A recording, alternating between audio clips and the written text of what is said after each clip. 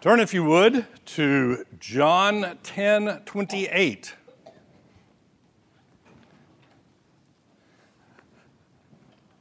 I told Teresa when I got home on Tuesday night after teaching my global business class that it was just humorous to me. We read two chapters in the book. One was about global competition and one was about global alliances. And in the global competition chapter, all the metaphors were about war. So we talked about war. And in the alliances one, all the metaphors were about marriage. So I gave them a lesson on marriage in the midst of everything else, and I told them that if your marriage is war, you're in trouble. We continue our walk through the church doctrinal statement. Today we're getting to an area that, while I am very confident about, and our church is very confident about, it's actually interesting because every time I teach it, somebody comes up afterwards and says, I don't agree with that. Now, having said that, I hope to scare them all off so they don't come up. Today we're going to talk about whether you can lose your salvation.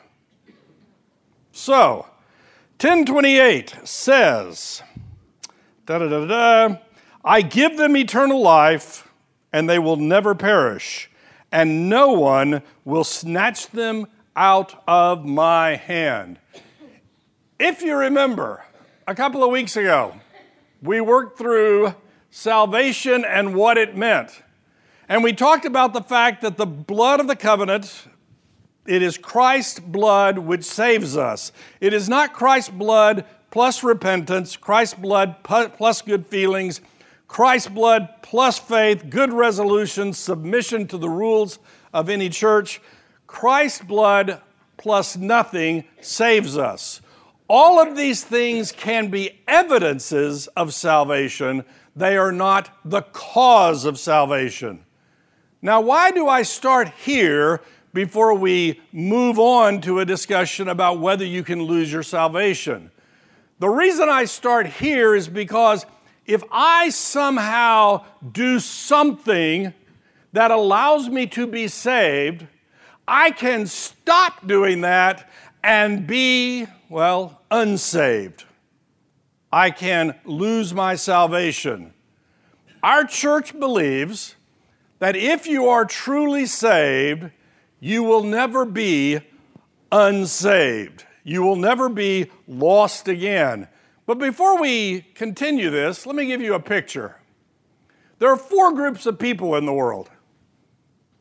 You know there's two groups of people in the world? Those who divide the world into two groups and those who don't.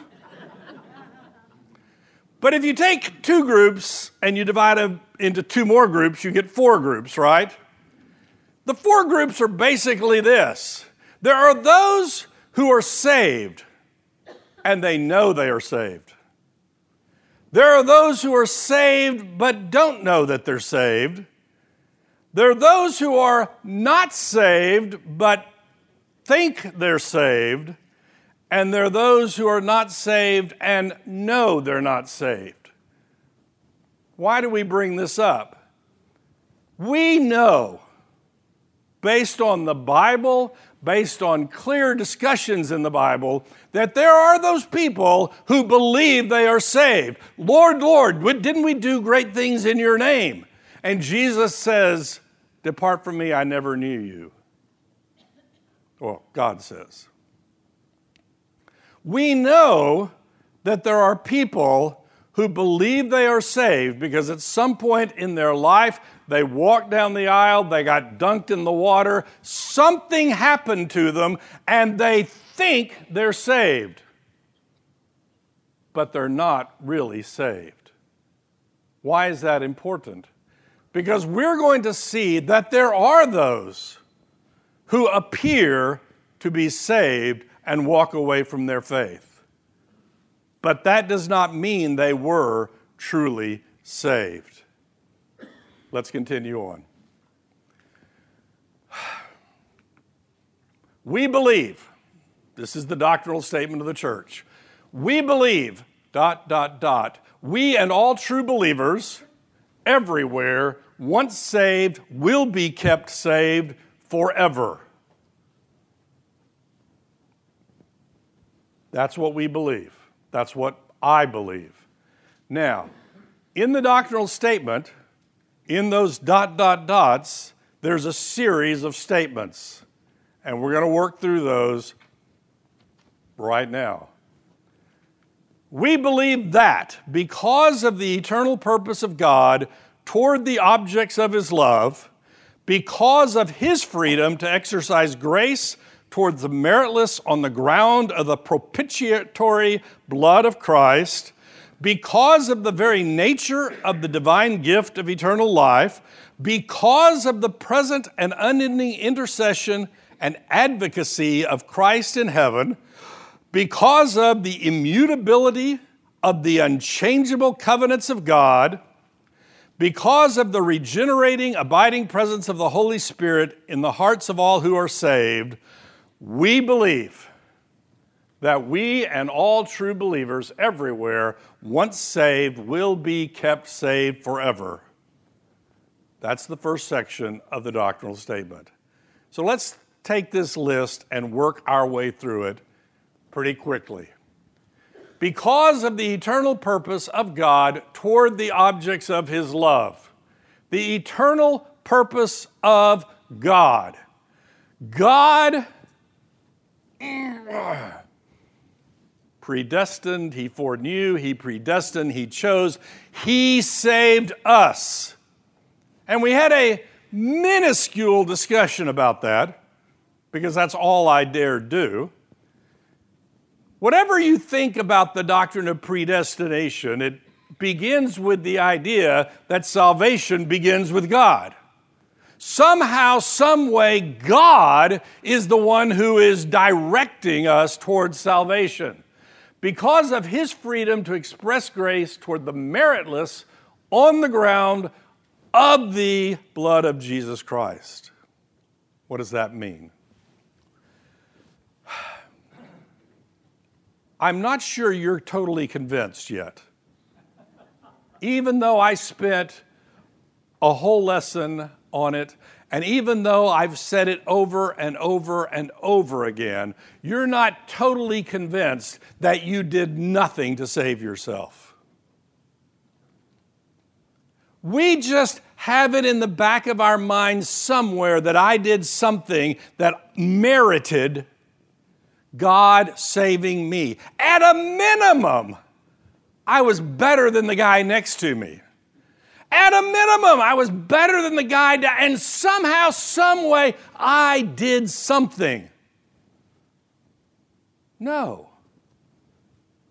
God saved you when you were a dirty, rotten sinner.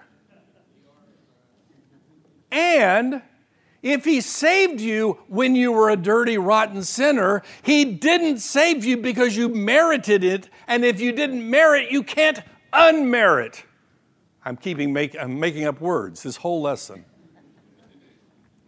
Because of the very nature of the divine gift of eternal life. We're going to have several verses about this in just a moment. We've talked about this before. God gives you eternal life. Let's think about that phrase. God gives you eternal life. If God gave you eternal life and then took it away, He did not give you eternal life to begin with.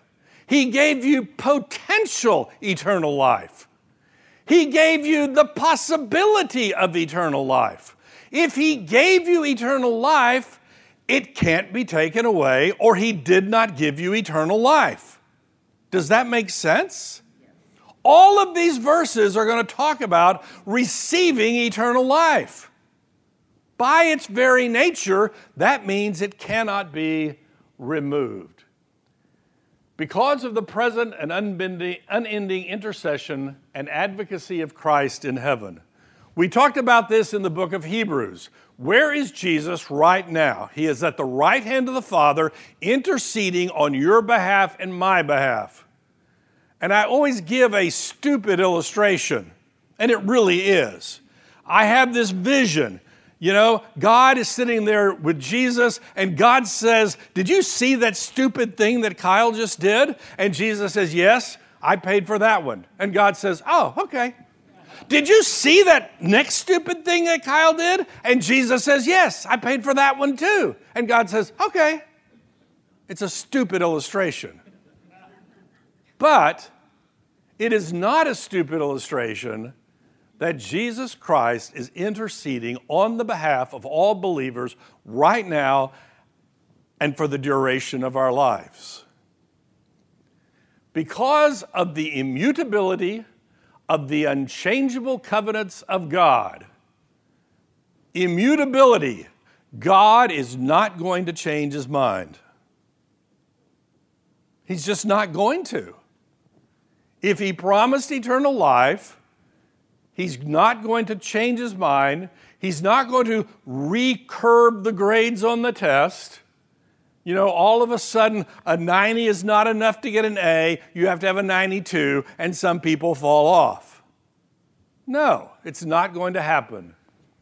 And because of the regenerating, abiding presence of the Holy Spirit in the hearts of all who are saved. These are what fit in that opening sentence in the ...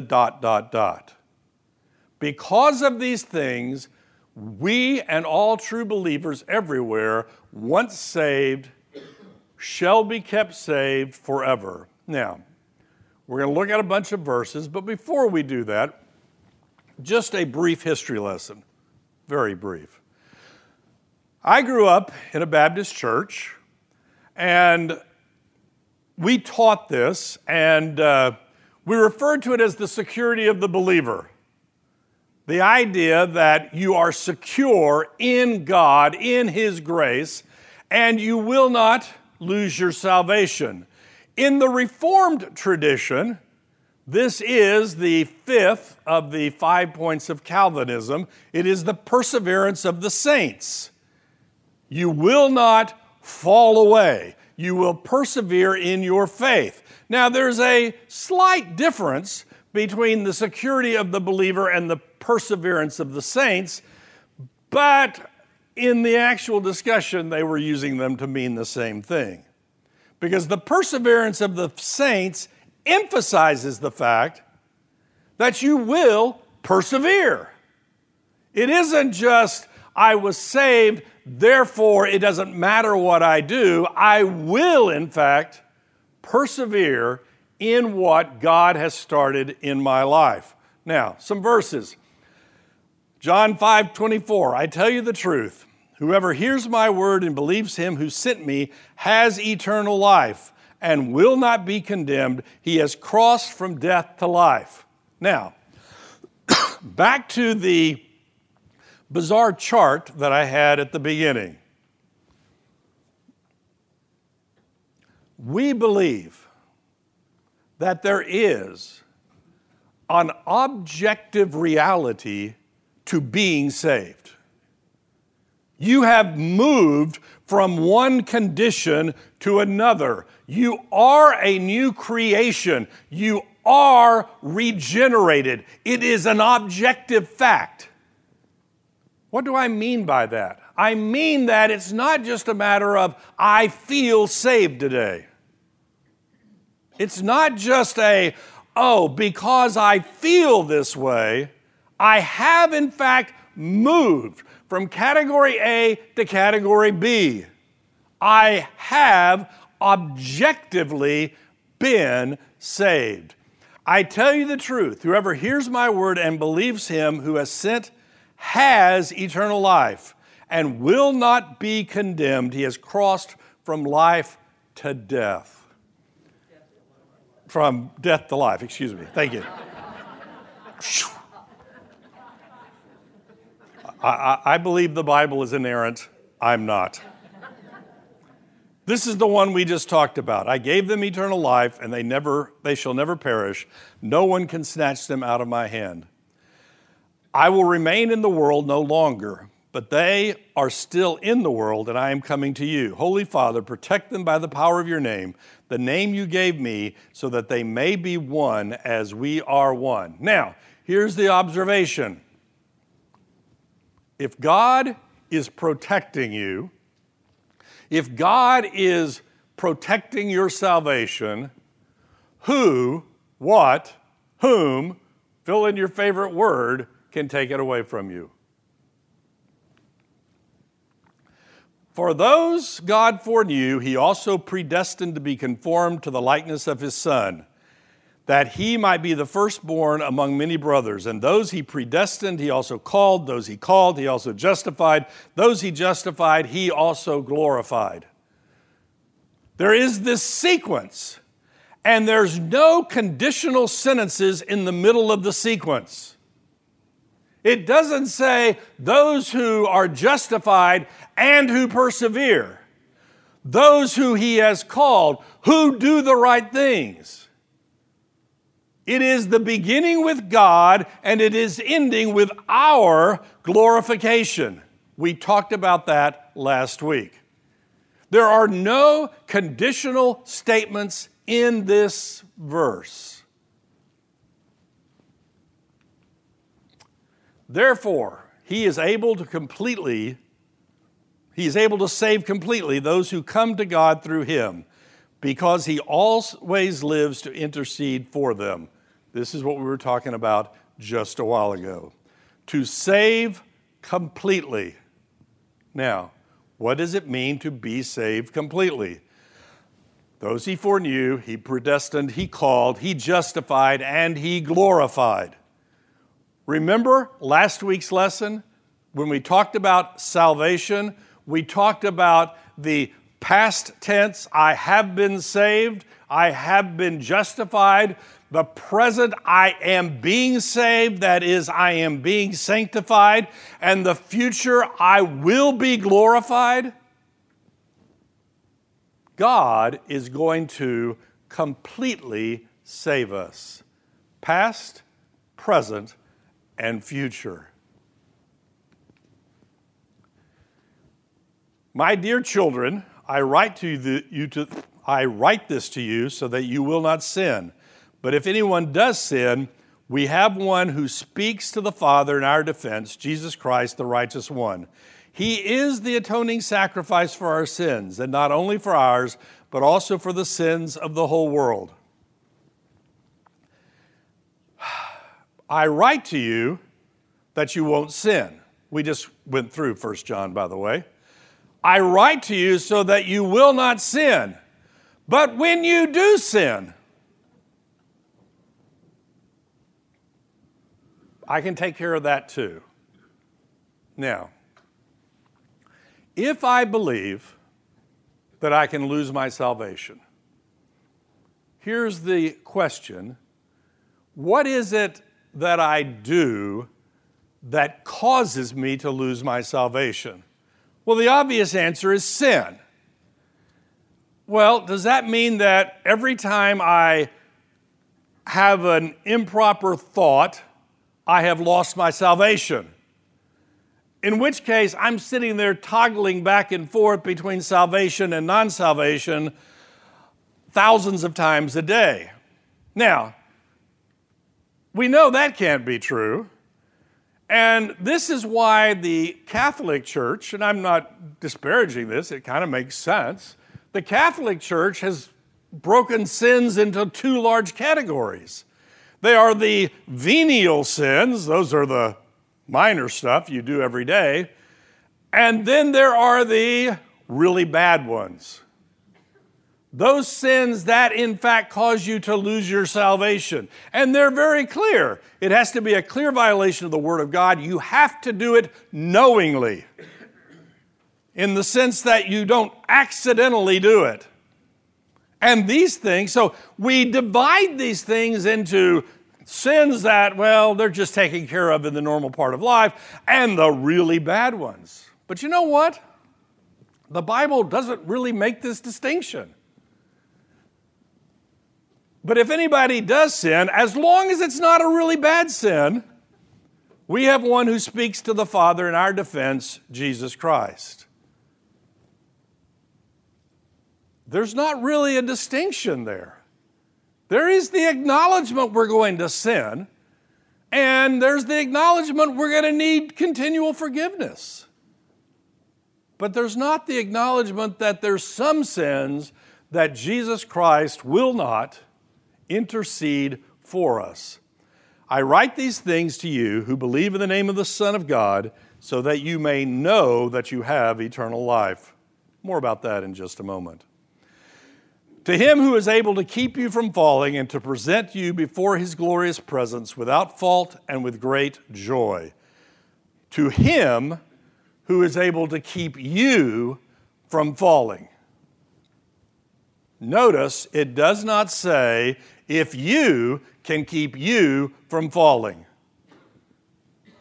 It's not you, it's him that is keeping us from falling. Back to the doctrinal statement.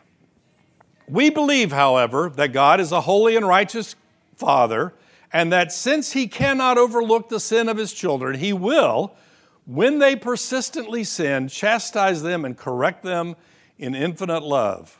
But having undertaken to save them and keep them forever, apart from all human merit, he who cannot fail will in the end present everyone of them faultless before the presence of his glory and conformed to the image of his Son. What does this say? There are consequences of sin. There just are. There are broken relationships. There are punishments. There are a variety of different consequences of sin. Generally, well, we'll talk about this in the next chart, but generally, we begin to doubt our salvation because of the presence of sin in our life. Well, we just talked about when we sin, we have someone to intercede for us, which acknowledges the fact that we're going to sin. But we need to remember that even if we are saved, those sins do in fact have consequences. Why do people have trouble with the idea of eternal salvation? There are scriptures that talk about falling away. We're going to talk about one of those in just a moment. We all know Christians, notice how I put that in quotes, who have ceased to display any fruit of their relationship with Christ. We all know these people. We just do.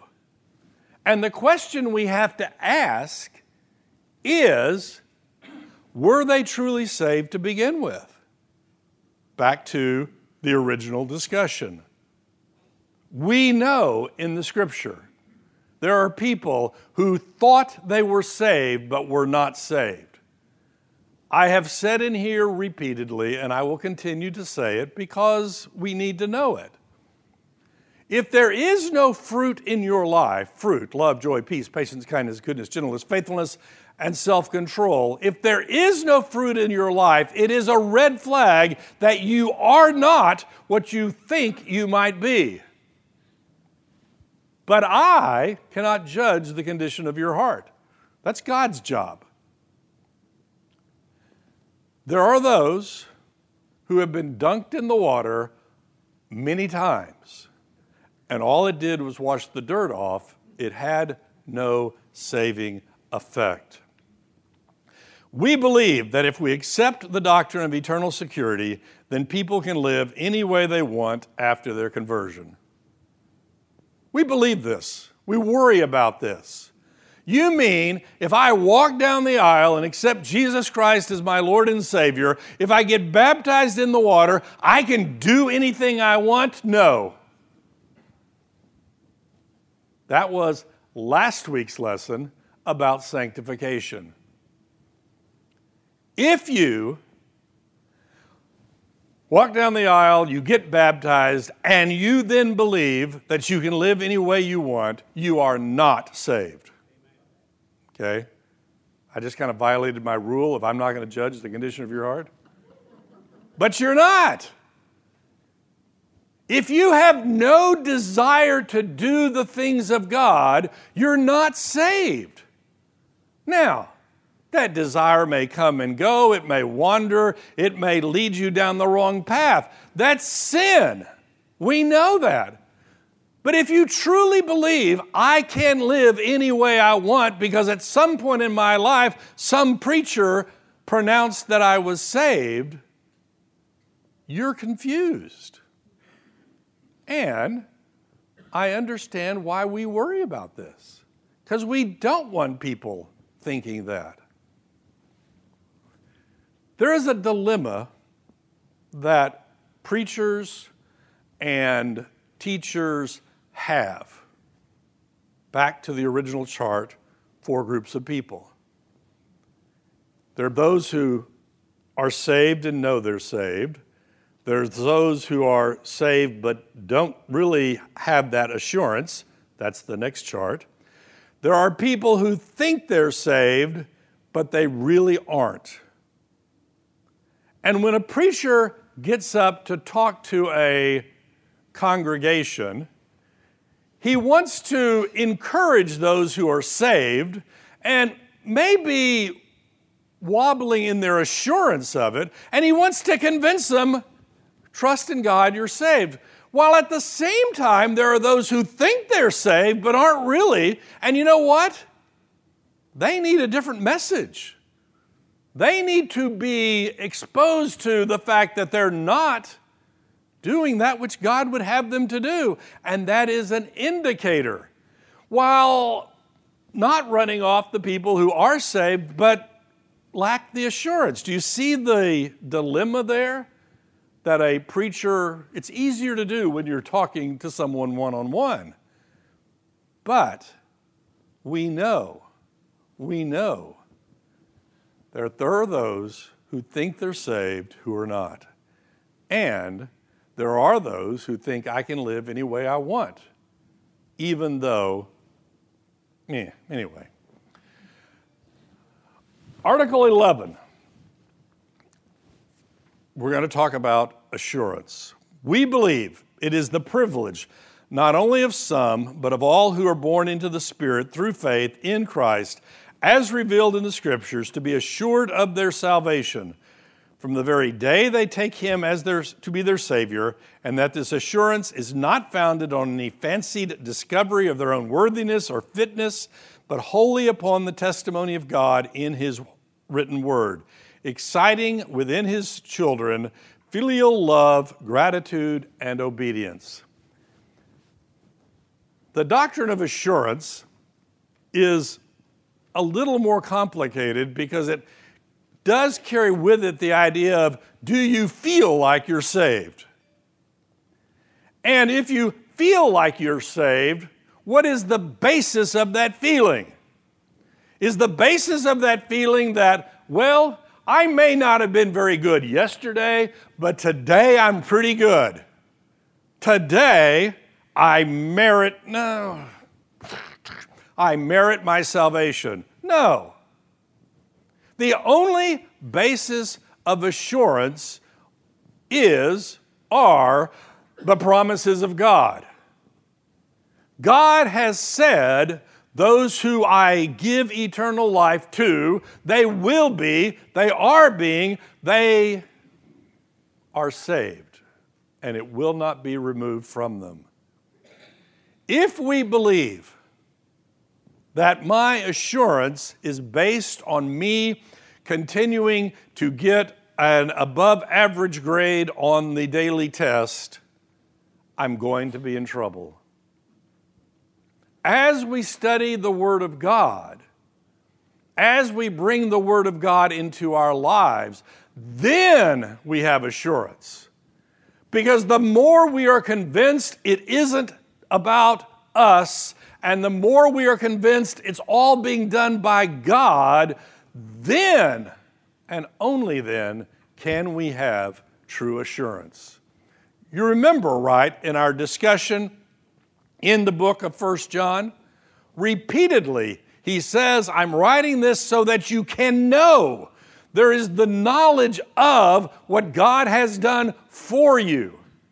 That is what gives us assurance. It is not your feelings on any particular day about how, well, I seem to be doing pretty well today. No. However, do not rejoice that the spirits submit to you, but rejoice that your names are written in heaven. That is the only basis of your assurance.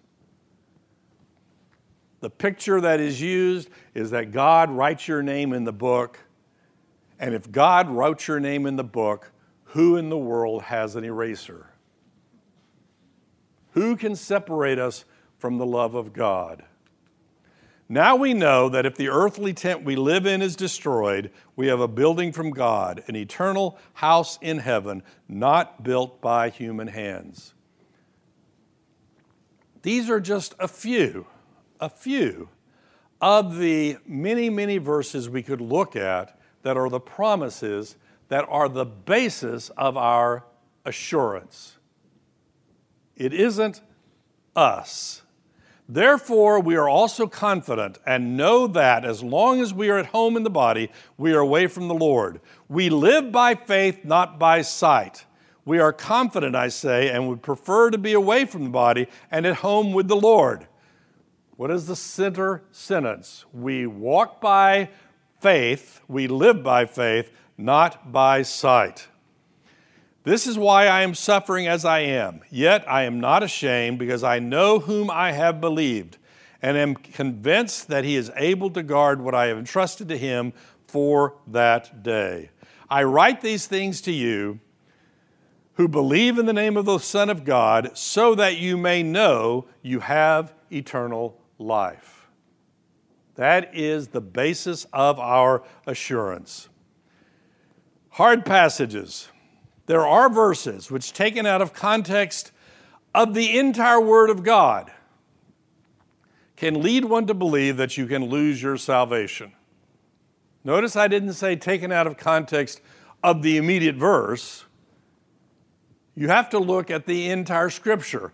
And whenever we have this discussion, in fact, every time I start teaching the book of Hebrews, somebody tells me, what are you going to say about Hebrews chapter 6?